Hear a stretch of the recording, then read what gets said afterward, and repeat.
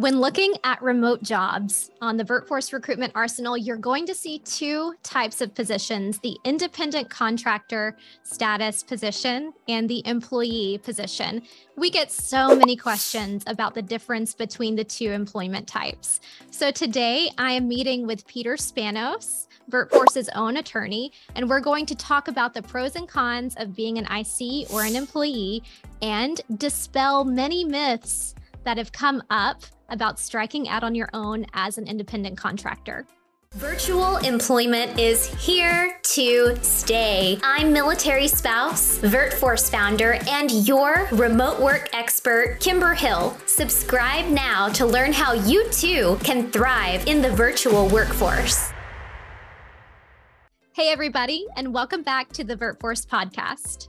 I'm your host and VirtForce founder, Kimber Hill, also your remote fairy job mother. Today, I have labor and employment legal expert and VirtForce's very own attorney who I appreciate and adore so much, Peter Spanos. Welcome, Peter. It's good to be here. I look forward to talking to everyone today.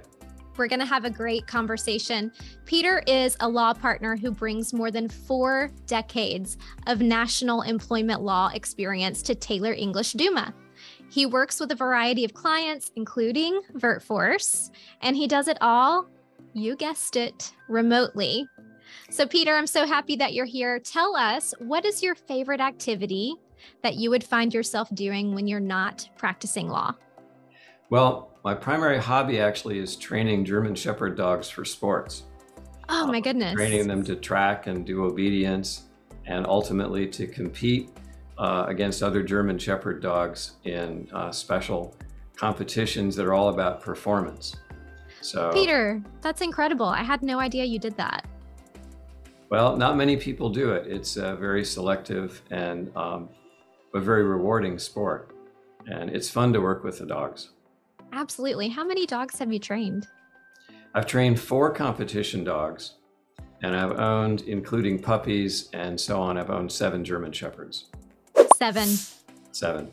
Wow. Okay. Right now, behind me asleep is my canine administrative assistant, Zarko, who was my last competition dog. Zarko. What a great name. I wish we could meet Zarko today. If he wakes up, you'll have to bring him on camera. He might pop on camera, in which case you'll know what's happening. So he's welcome. Yeah. Zarko. Oh. How old is Zarko? Zarko's 9. He's big. Yeah, he looks bigger on the screen, but he's 9 years old. What a sweet baby. He's all boy. Oh boy, I love that. Thank you for sharing Zarko with me. I'm gonna have many more questions for you about that in the future.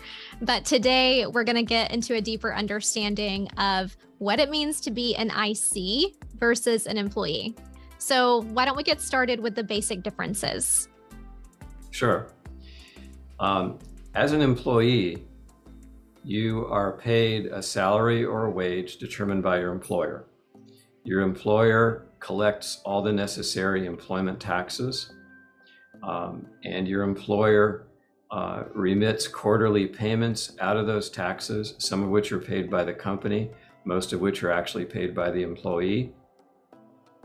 And at the end of the year, an employee receives a W-2 that records both the income received and the taxes remitted on a quarterly basis on their behalf. Employees also typically qualify for whatever company benefits are provided, but there's a lot of complications to that on both sides that we'll discuss a little further in the program. An independent contractor is someone that essentially runs their own business. They are hired to perform often particular tasks or particular kinds of specialized things, but they don't have to be. And they manage their own taxes and their own benefits. And an independent contractor is more paid for performance than for hours worked. Yes, I love that you are framing it as performance versus hours submitted to the position. And we'll talk more about that later. But so for the IC, the independent contractor, they're using the 1099 tax form. They have so much more autonomy over their working hours. And while you said it's like being a business owner, you don't necessarily own a business.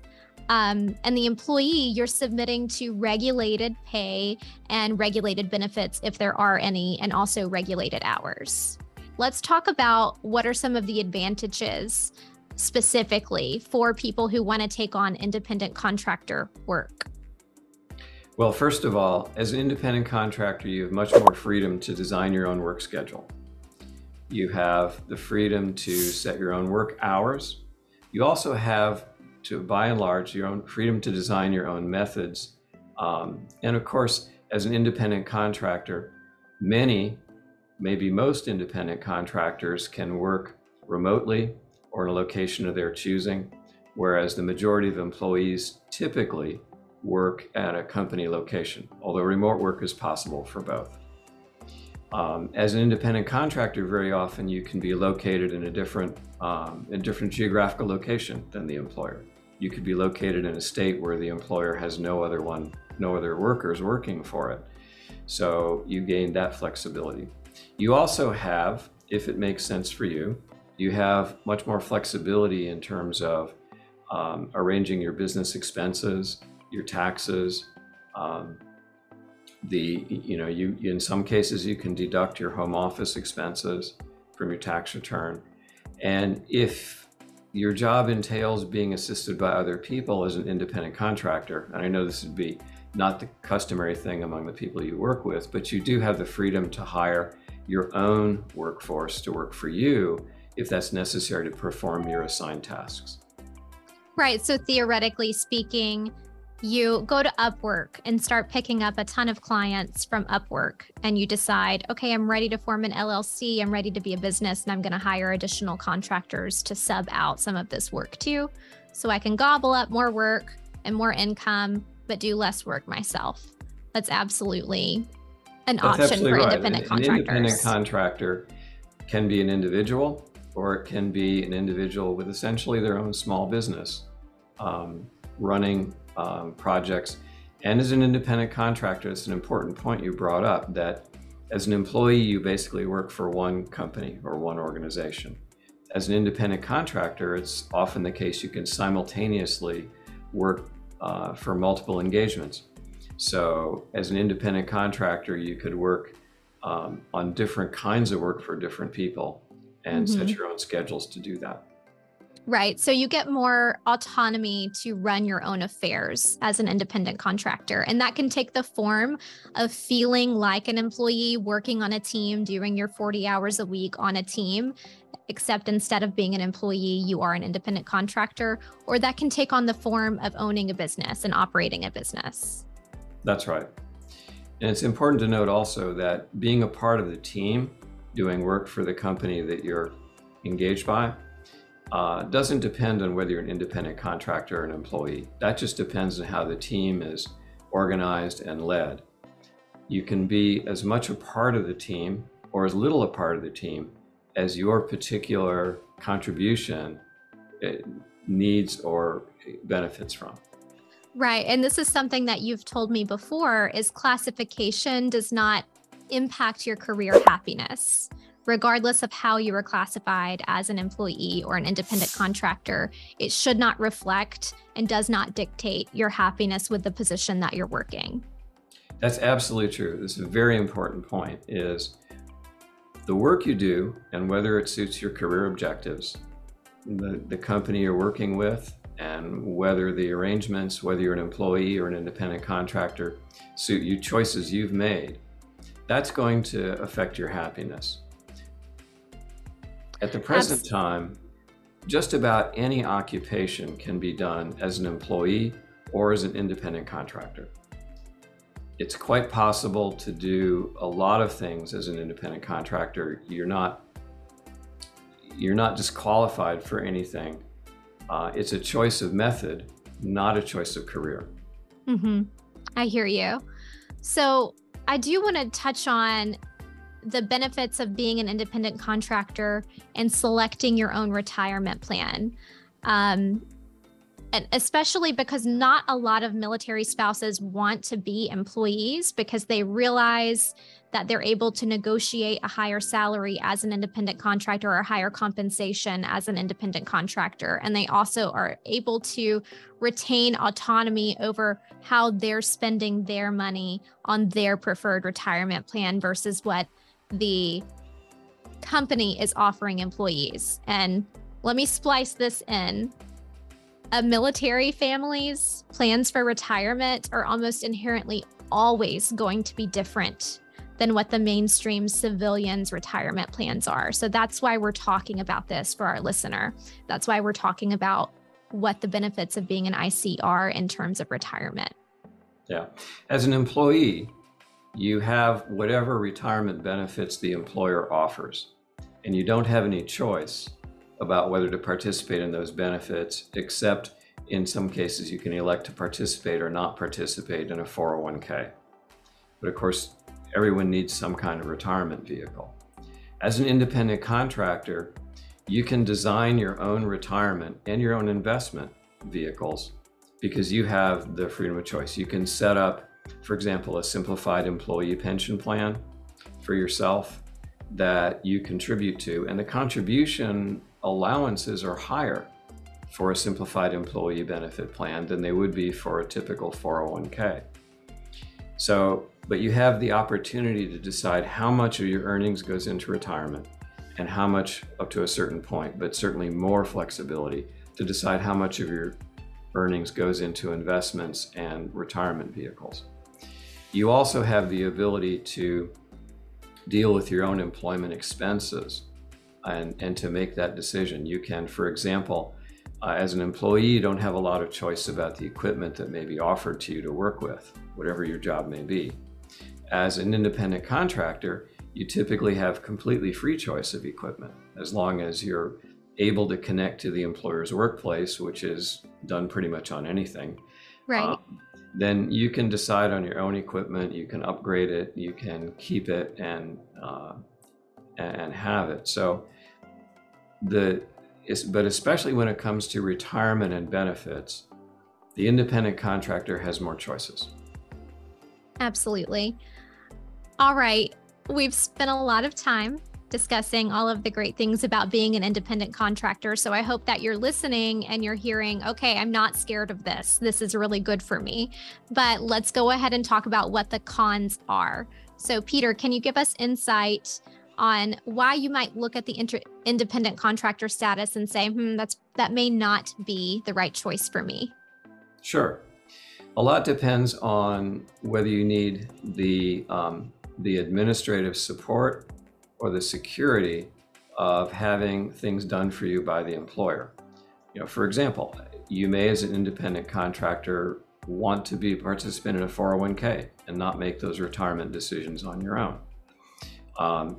As an independent contractor, you have an obligation to do your own tax withholding and to remit taxes on your compensation that you've earned on a quarterly basis on your own.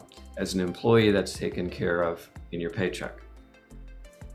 You may also like the idea of having a lot of direction to assist you in performing your work.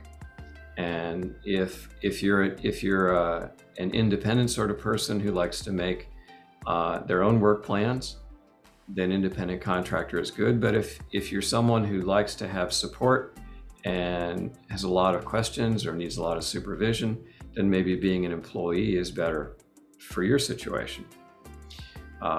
It comes down to the idea of kind of security and having things done on your behalf versus having the time and the ability to do them for yourself. Obviously, as an employee, there's certain things you don't have to worry about spending time on, whereas an independent contractor you do. So that could be a disadvantage for some people, depending on what their plans are and what they feel that they want to get from their particular working relationship. Okay, let's talk about a real scenario that we just encountered 2-3 weeks ago. So VirtForce was placing we were recruiting for a chief of staff, a high up role with a small business, a very small business. And the business wanted to give the candidate the opportunity to choose whether or not they would work as an independent contractor or whether they would submit to the structure and regulation of being an employee.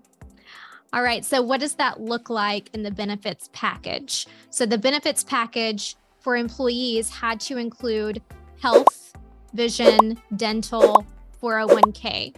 So the salary was regulated down to $80,000. But when we're looking at this role as an independent contractor role, which a lot of the qualifications of the role aligned itself to being able to support this as an independent contractor, since those benefits were not factored in, the salary could be much higher. The salary could be about $20,000 higher, as an example. So we're sitting at $100,000. So during the interview process, the candidate that wound up making it to the very last step indicated she wanted control of the money. She wanted to take the full $100,000, work as an independent contractor, provide her own equipment, delegate her own hours, and decide what she wanted to do with that additional $20,000 to control her own income. So a little anecdote for you, if you're not aware, total compensation package for most employers when you're coming to work for them as an employee is non-negotiable because the benefits that they purchase are purchased in group and bulk form. So whether you use them or not, they are already purchased for you. So a total compensation package for an employee might be salary around $70,000, but about an additional $10,000 to $12,000 a year in benefits, whether or not you use them. You can leave them on the table and not touch them, but that funding is already allocated to your benefits and it can't be pushed over into your salary. So that's in a very highly regulated environment where we're talking about multiple employees and you coming in. You might have room there to negotiate your salary up a bit, but if you leave the benefits on the table, there's nothing there for you to do. The company can't take that $8,000 to $10,000 and move it into your salary. Versus if you come in as an independent contractor, you have more autonomy. And I know that's relevant for military spouses because a lot of us, not all of us, I'm not speaking for everyone, a lot of us don't need the employer provided healthcare and we don't need the employer provided 401ks because we're putting our investments into real estate or we're putting our investments to our own Roth IRAs. So giving you all of that information, let's now move into that discussion about being an employee. How does that work for an active duty military spouse who may be looking for employment, Peter? What kind of things there are benefits for becoming an employee? Well, first of all, becoming an employee allows the person doing the work to not worry about tax payments on a quarterly basis based on their income. It allows them to participate in the employer's benefit plans. If those are the benefit plans that they would want anyway, then as an employee, they participate along with other employees in those benefit plans. In a way, being an employee makes life simpler. But there is, of course, less choice. But the other thing is, if you're in a particular job that requires a lot of interaction with the employer, where you need to have a lot of support, you're probably better off being an employee because the direction from the employer is expected to be greater in the case of an employee than in the case of an independent contractor. So it comes down to what are the things you like to provide for yourself in your career, and what are the things that you would rather someone else do for you. If you'd rather certain things be done for you, then being an employee is better. If you'd rather pick and do things for yourself, and you feel confident with that, then you would probably be better off being an independent contractor. And if you're listening to this and you're saying, I am an independent contractor, but I don't want to be doing this stuff for myself, we can help guide you toward resources. Tax software like TurboTax is a great place for you to file your independent contractor taxes. We can help point you to on-base financial advisors who can help you set up your retirement plans. I promise you, it is not as intimidating as it sounds. And if you are an independent contractor, you are an employee and you're trying to figure out, okay, hey, I know my employer offers all of these incredible benefits, but I don't know how to take advantage of them, go to your HR department. They will be able to direct you on the next steps. Now let's wrap this up with cons of being an employee. Peter, do you want to touch on that for us? Yeah, cons of being an employee. Well, first of all, you have much less control over your schedule of work. Second of all, you have much less control over the methods and means of doing the work. And if your plans change as you go along in your career and you decide, for example, your family situation has changed and you don't need the medical benefits that your compensation includes, whether you get it directly or not, you may find that you're locked in to benefits or other things that are not productive for you, and you'd rather have direct compensation of some kind to do with what you want to do. So one reason why the independent contractor relationship is increasingly popular on both sides, both the worker side and the company side, is because both sides gain some flexibility. Both sides have the ability to design a job individually for that particular worker.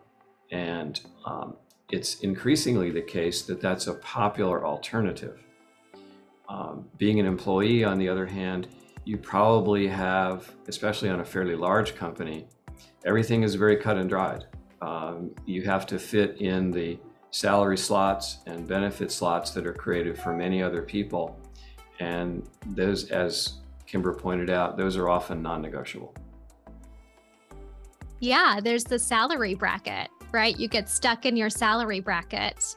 And so oftentimes becoming an independent contractor on the side while being employed is one of the only things that allows you to gain experience so you can jump your salary bracket.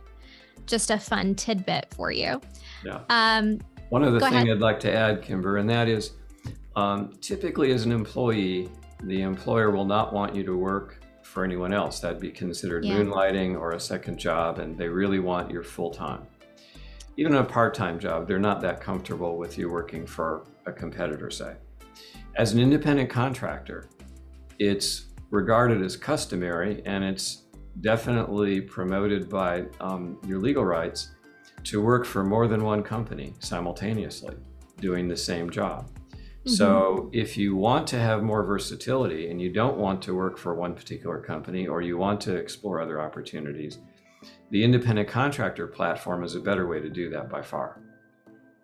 Thank you for pointing that out. And I think even as an independent contractor, there are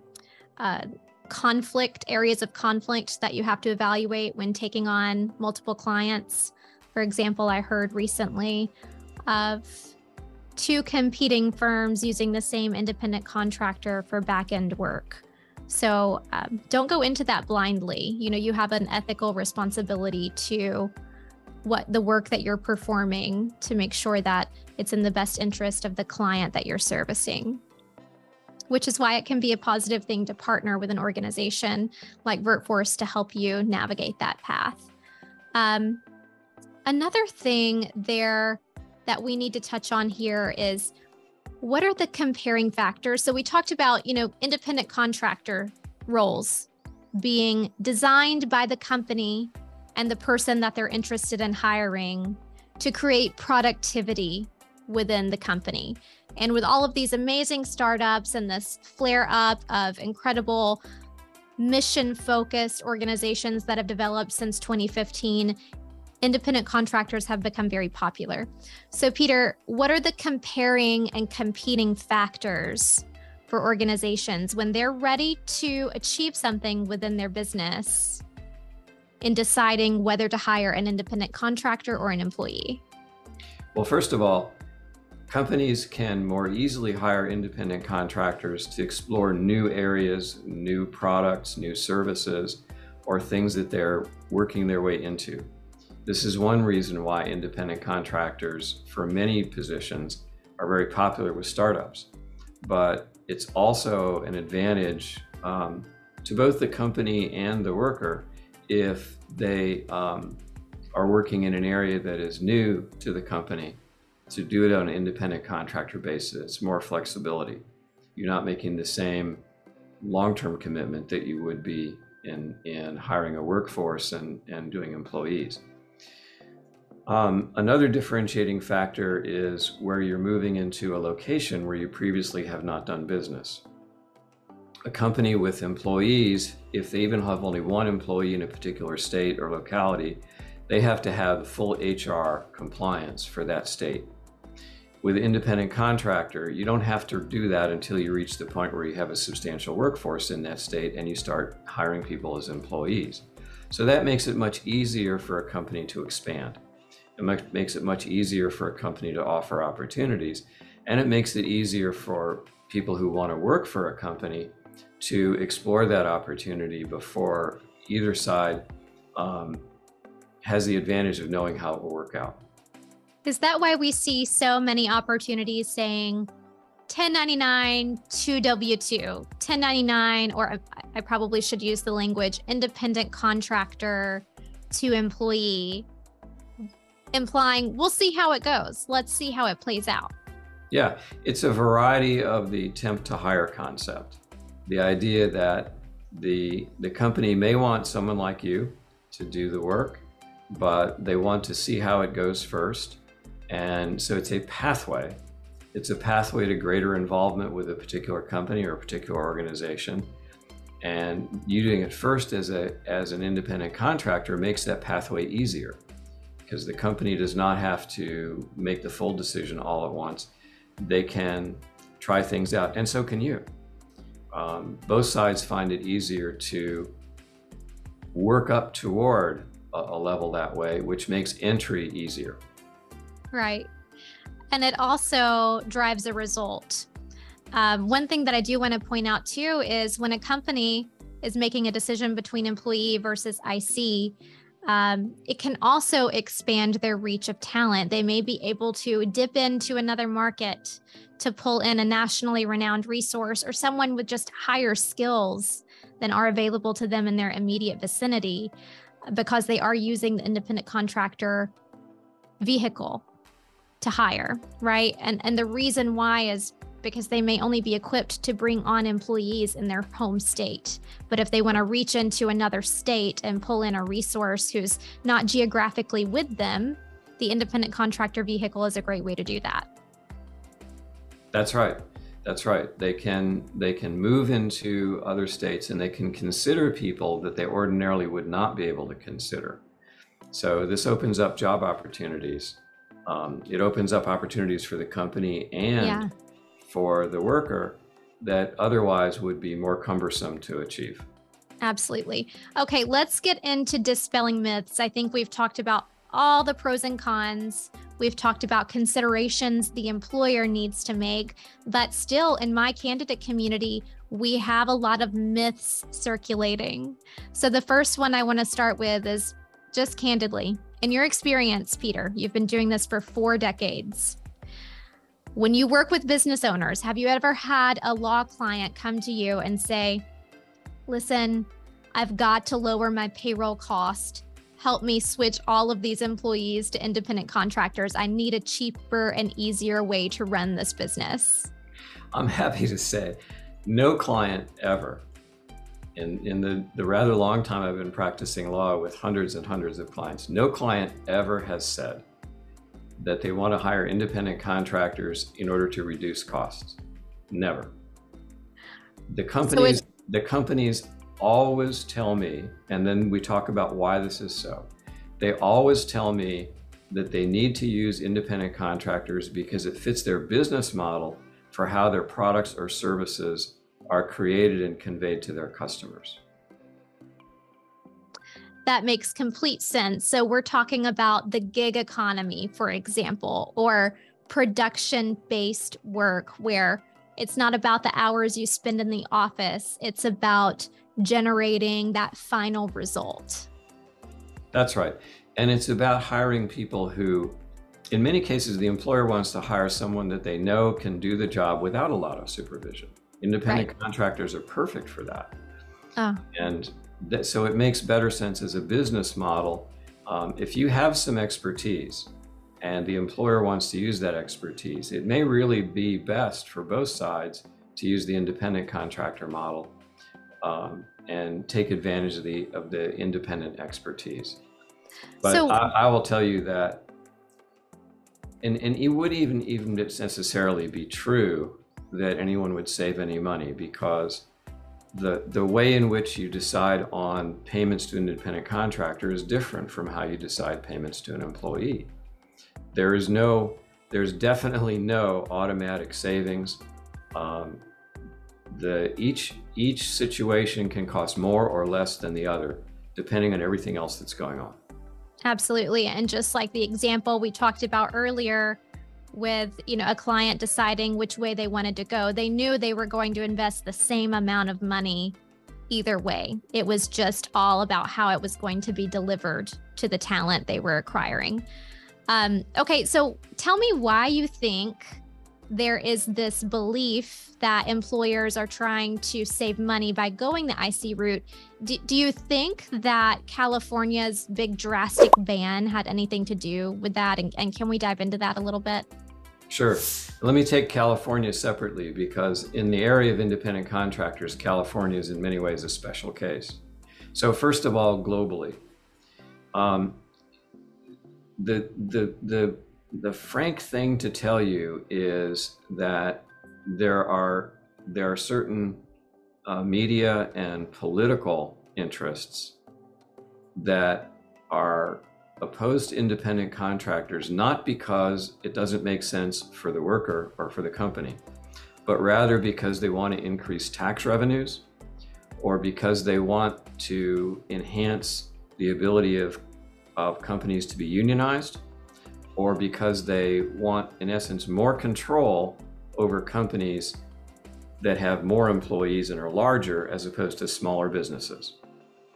One of the big motivations in any state for restricting the use of independent contractors is the fact that independent contractors pay their own taxes individually. Some states view this as a burden on them to collect taxes from a lot of different independent contractors, as opposed to a smaller number of concentrated companies with employees that must automatically report. In my view, this is largely a fallacy, because at the end of the day, the taxes are the same. But there is some impetus to do it for that reason. Labor unions have very often opposed independent contractors. Again, because historically, under the National Labor Relations Act, independent contractors are not employees, and therefore unions can't organize them. So unions, in their own self-interest, have often opposed independent contractors and have given that stance a lot of publicity in the media. So this really is a myth. The idea that somehow independent contractors are not beneficial to the economy or beneficial to individuals that have careers, this is really a myth. And I want to dive a little bit deeper into that.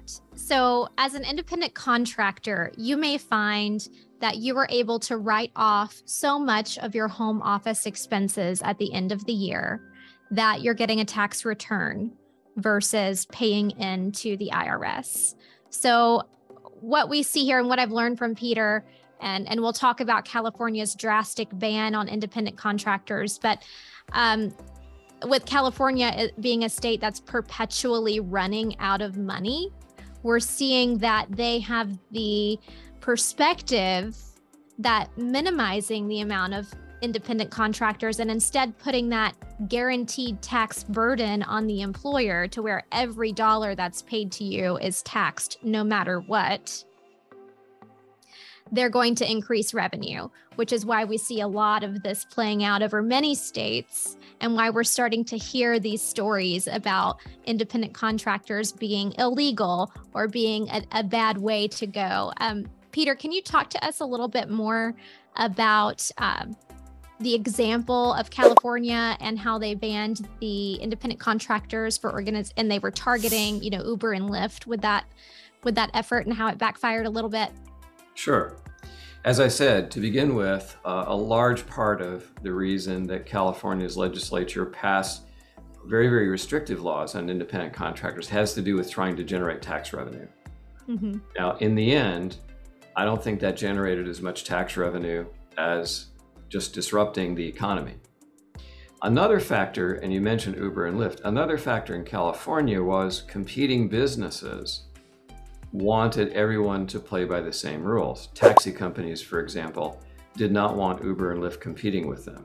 So they supported the legislation and lobbied for it and financed a lot of lobbying for it, simply because they wanted to reduce the ability of Uber and Lyft to compete with companies that hired drivers as employees. And the same thing is true. The same thing is true in other trades and professions in California. Now, the very interesting thing about the California law is when it was first passed, there's essentially no way that you could hire an independent contractor in California if the worker in question was a part of your regular business. Over the course of the next 2 years after the law became effective, the California legislature had to enact 52 exceptions for particular industries, because they discovered that in doing that across the board sweep, there were at least 52 independent industries like real estate professionals, doctors' offices, and so on, that found they were economically worse off or had business problems when they weren't able to hire independent contractors. So over the course of 2 years, 52 exceptions were generated, and that's not the end. They're still coming up with exceptions, but now people have to go through the cumbersome process of persuading the legislature that your particular business really needs independent contractors. So in many respects, the California law didn't work.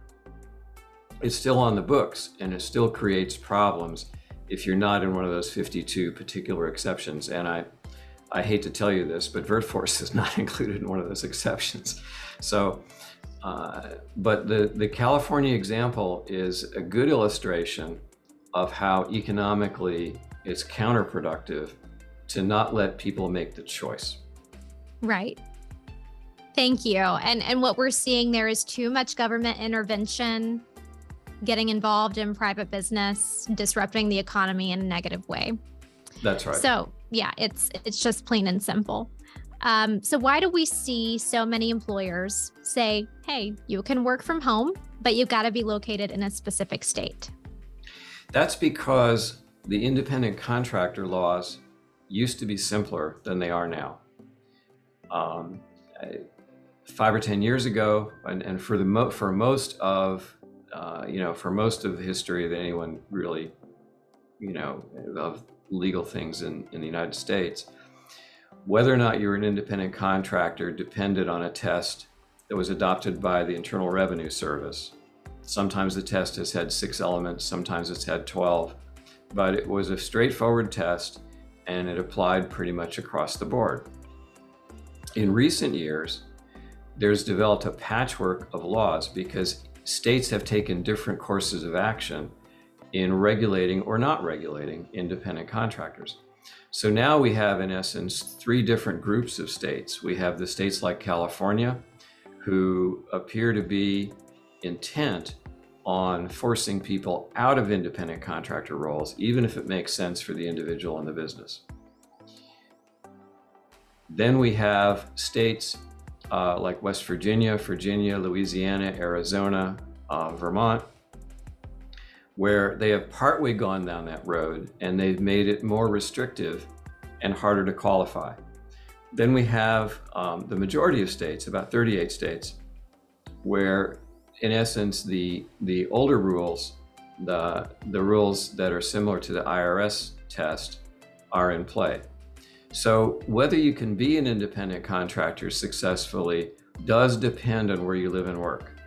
I think Kimber just put a graphic up that shows these 3 categories.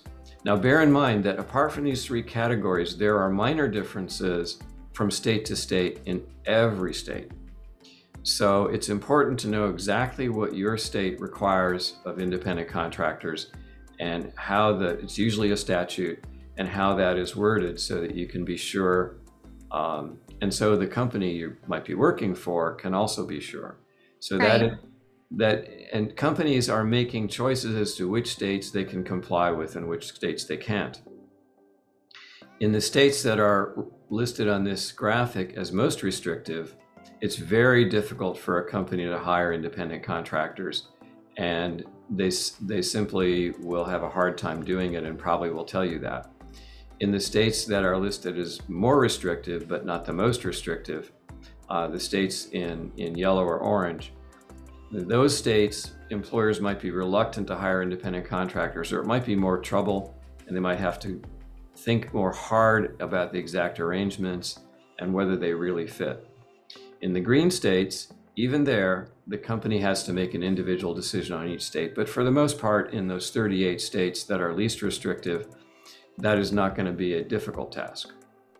Right. And what I like to think about here, and I want to educate you on, is your physical location versus your, let's call it your fiscal tax location. The employer has to be compliant with both. Whether you are an independent contractor or an employee, there are sets of rules for the independent contractor status and sets of rules for the employee status that apply to things like unemployment insurance, workers' compensation insurance, and how you are financially filed, where the taxes for your employment are paid. So these are different, right, Peter? They're all different, yes.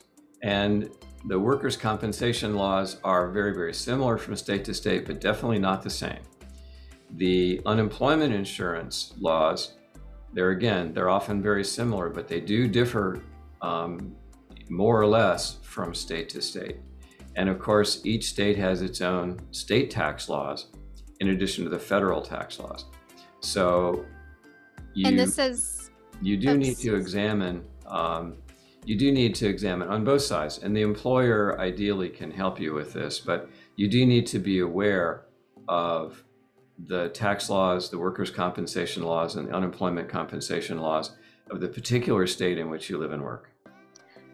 And I would argue that it's not really your responsibility to make that decision for the employer, that you can save yourself a lot of time just by knowing and reading the job requisition thoroughly and seeing what the job requisition says about where you can live and work. Because your time is valuable, right? Where you are searching for work and when you're searching for work. If the employer has it stated in the job requisition, that's going to save you a lot of time. So I also want to add, I forgot to mention this earlier. One of the cons about being an employee is that if your employment is based upon your physical residence being in the state where you're working, and you are encountered with a permanent change of station due to your service member's relocation, in many circumstances, that does mean the end of your employment. I've seen it happen where an employer in Georgia could not afford to pay the taxes on an employee in Florida. I'm sorry, an employee in California. And I've seen where the employee could also not afford the cost of living based on what they were making in Georgia. So that's another con of the employee relationship and where these components come into play. So let's tackle another misconception of independent contractor work. So first, many VertForce candidates have a fear of being hired illegally as an independent contractor. They contact us either on a position that they found through our network or something they found on Indeed, and they say, hey, I'm doing this work, and I think this is illegal for me to be doing this work because I'm working 40 hours a week, or because they provided me a company computer. So, or maybe they're just being very inclusive and they're treating them like a team member, giving them access to all of their systems. They get worried. So what factors are involved in determining if a team member hired as an IC is hired and classified correctly? Well, first of all, let me clarify that if there is any risk of doing something contrary to law or regulation, that risk is on the side of the employer. The independent contractor is not the party responsible for making sure that the independent contractor restrictions in the given state are followed. That's the employer's job, and it's the employer's legal responsibility. So no one who's being hired needs to worry about themselves committing any kind of an illegal act by being hired as an independent contractor or an employee or otherwise. That all falls on the company. The second thing, is it one determining factor that can No. flip it from IC to employee? No, the tests for independent contractors are always multi-factor. And in almost all states, in all but 3 states, California, Massachusetts, and Connecticut, except in those states, it's the combination of factors, not any one particular factor, that controls. So now, in any event, the idea is that the factors as to what controls, those are known. And you can determine in a given instance if you're in compliance or not. This is not very mysterious. It's something the company can readily determine once they pay attention to it. So if the company has good internal HR and they have reasonable legal advice and so forth, there's no reason they should be making a mistake or misclassifying people. They should be able to do that. And actually, in what experience I have, and I'd be interested, Kimber, in yours, companies have already figured out what states they can do things in and how to do them. And they have internal guidelines that protect them from misclassifying workers. Yes. I would love to just calm your fears if you're sitting at home listening to this and you're worried. If you're getting hired as an independent contractor, especially with a company who has many independent contractors, believe you me when I say they have a legal team and they've already checked. Right? Yeah, that's right. They have a legal team, they've already figured it out. Yeah. Companies are aware they need to comply with these laws. And again, the laws are not mysterious. They definitely know what to do, and so it's their responsibility. So it would be normal for you not to have to worry about it. If they're offering you an independent contractor position, chances are you don't need to worry about being misclassified. And aren't you the first person I text when I'm ready to make a hire? I found someone that I loved. I'm trying to identify the best way to hire them. I text you. That's right. That's right. So much that Peter said, you're going to have to start emailing me. We've got to stop texting about these things. That's right. Yeah. Kimber and I regularly talk about whether a particular placement or a particular individual working for Kimber's organization can be an independent contractor in their state. And I have quite a stack of emails now on that subject. But that's typical, you see, and larger companies have even more resources to do that. Right. So, and because we talk a lot with our candidates about, can I work 40 hours as an independent contractor? So just to blanket this for you, yes, you can. That is not the single determining factor that would determine whether or not you can. The employer is looking at where you're physically located, where you're doing the work, and what the multi-factor test is in that state. So Peter, can you ballpark how many questions are in the IRS's multi-factor assessment? Well, in the IRS multi-factor assessment right now, there are 6 criteria.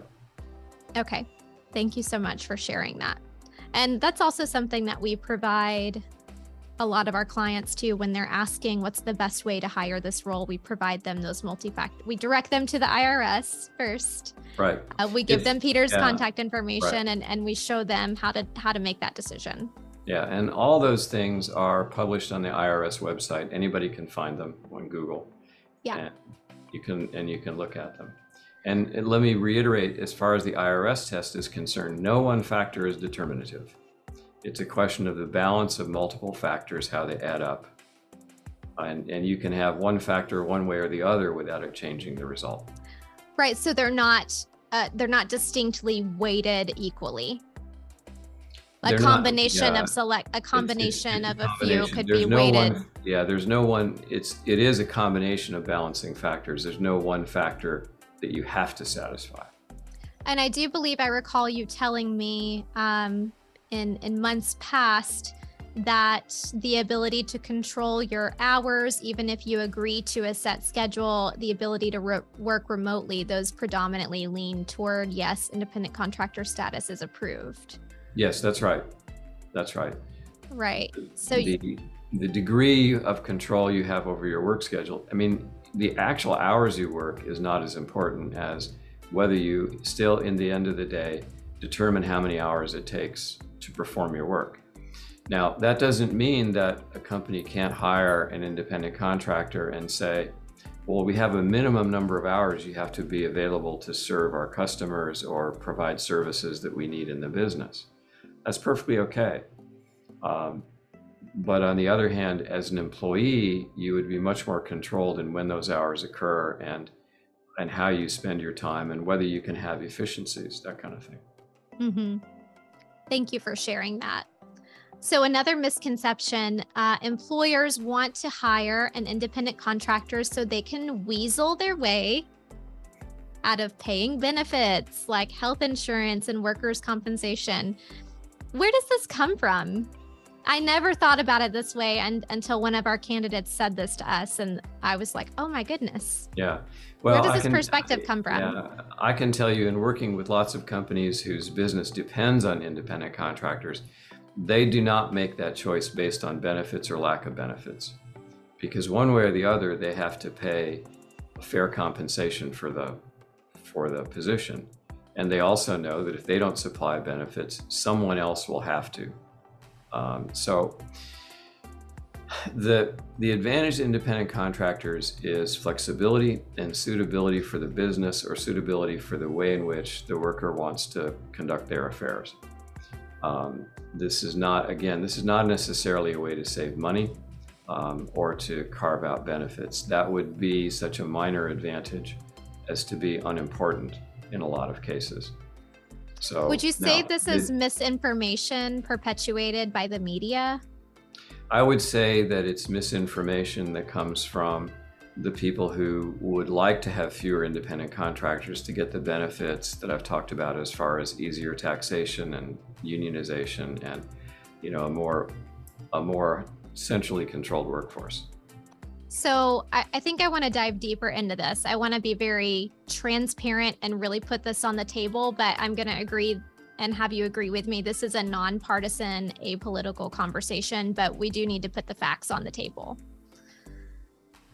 Yeah, I agree. This is not a political statement. This is just a reflection of what is actually happening, and those involved politically on either side of any debate would have to agree with these points.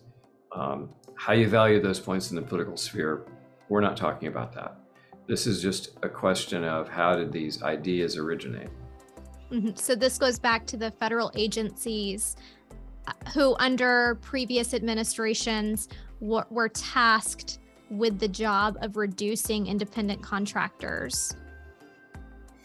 Well, yeah, actually under the current administration. Oh, okay. Yeah, the Biden administration has expressly asked federal agencies to come up with ways to enhance the likelihood that people will be hired as employees and not as independent contractors. And the Biden administration, which controls all the federal agencies, has asked all the agencies to work on that.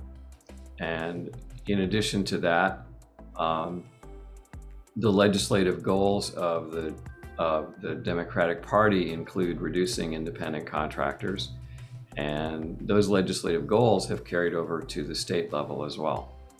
And this is simply because it is easier to collect taxes from companies rather than independent contractors. Taxes, and also it's easier to mandate, let's say you want to mandate greater sick time for employees. Well, if they're not employees, you're barred from doing it.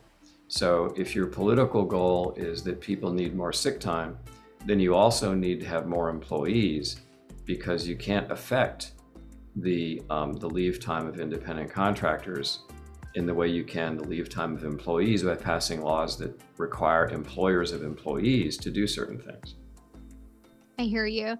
So thank you for elaborating on that. And just to wrap that up, what we're saying is that this misconception that businesses are trying to be weaselly about hiring independent contractors is just a myth perpetuated by the media. It's just a myth perpetuated because independent contractors are adverse to what the current administration is working to do so that they can more effectively collect taxes on your employment.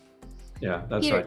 Actually, the real impact of independent contractors has been to open up a lot of opportunities, to allow a lot of people more control over their lives, and to boost the economy by having some kinds of businesses that can rely heavily on independent contractors and thereby move into new areas of business or disruptive kinds of businesses that grow the economy and create new opportunities and jobs.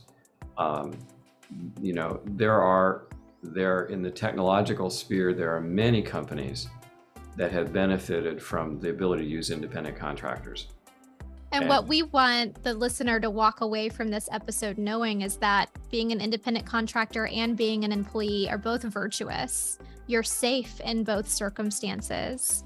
Both are equally contributing to the economy, and the choice is up to the employer based on what their business needs and how they can best employ you.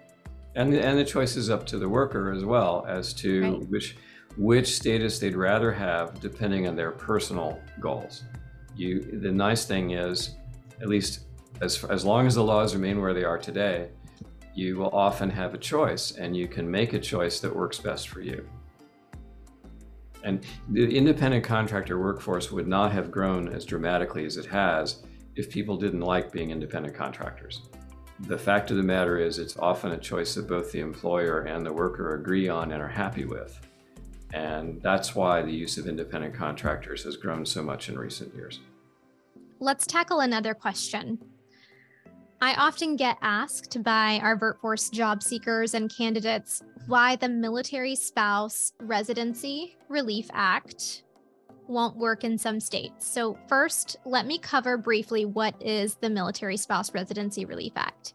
So in 2009, and I believe also in 2018, it amended the Service Members Civil Relief Act, allowing military spouses to maintain legal residence in the state where they lived before a PCS move with their active duty service member. So, Peter, my question for you is, if you're filing taxes as a Florida resident, for example, but you're living and working in Virginia, albeit temporary, why can't you use the Relief Act to make it so the employee can legally file as a Florida employee or a Florida independent contractor?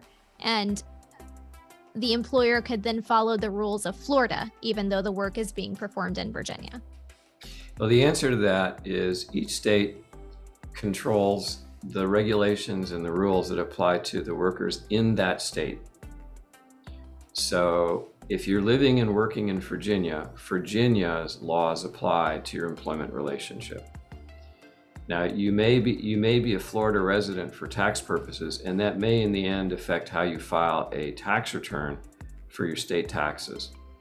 But nothing can change the fact of the rules regarding independent contractor status and the rules governing your unemployment, workers' comp, and things like that. They're governed by the state where you live and work. The Relief Act, unfortunately, does not relate to that. It's not hooked up to it. There is no connection between those laws, so it stands on its own. It would be nice if it were hooked up to it. So maybe those of you who are lobbying can whisper in the right person's ear. Right. So Peter, let's conclude this episode with one more question. In regards to career happiness, does it really matter how you're classified? Absolutely not. Absolutely not. There are many people who are quite happily working as independent contractors and enjoy those benefits. There are other people working quite happily as employees and enjoy that situation. It's a choice the company makes that allows it to make business decisions, to be in certain markets and take advantage of certain talent. And it's a choice that the worker makes regarding which regime they would rather function in, which one suits their personal goals and inclinations and whatever. So as I can tell you that no one's work experience depends, for their happiness or unhappiness on being an independent contractor or not. It just depends on whether you've made the right choice in deciding how to relate to that company as a worker. Okay. And legally speaking, as the person performing the work, does classification really matter? Again, any risk of misclassification is entirely the employer's issue. As long as you understand what your job is and you want to perform your job, as long as the compensation being offered in whatever form is enough to make you happy with that job or satisfied with that job. And as long as the company you're working for is somebody that you want to work for, that's all you have to worry about. And I'd like to provide one token of advice. If you are an independent contractor and you do believe you're misclassified, your organization is likely going to prefer if you ask your direct manager to provide a contact in HR or with legal where you can voice your concerns and allow them to handle it internally.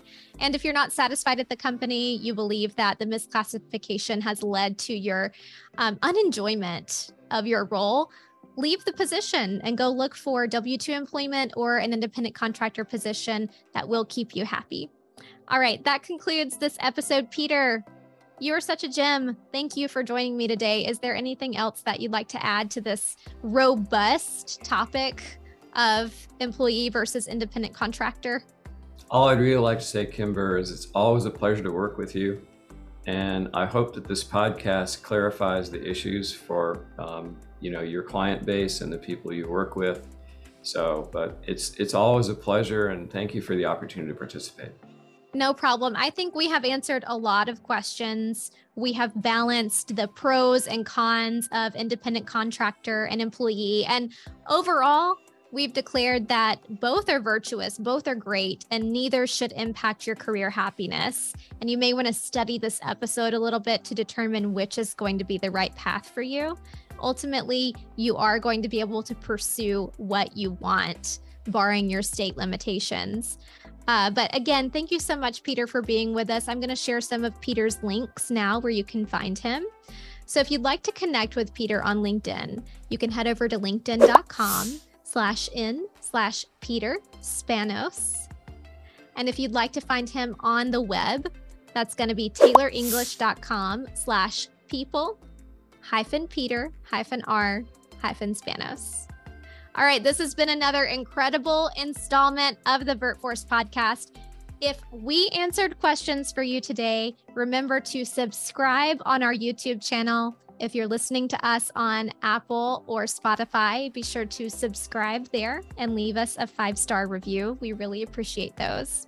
We'll catch you next time on our next episode.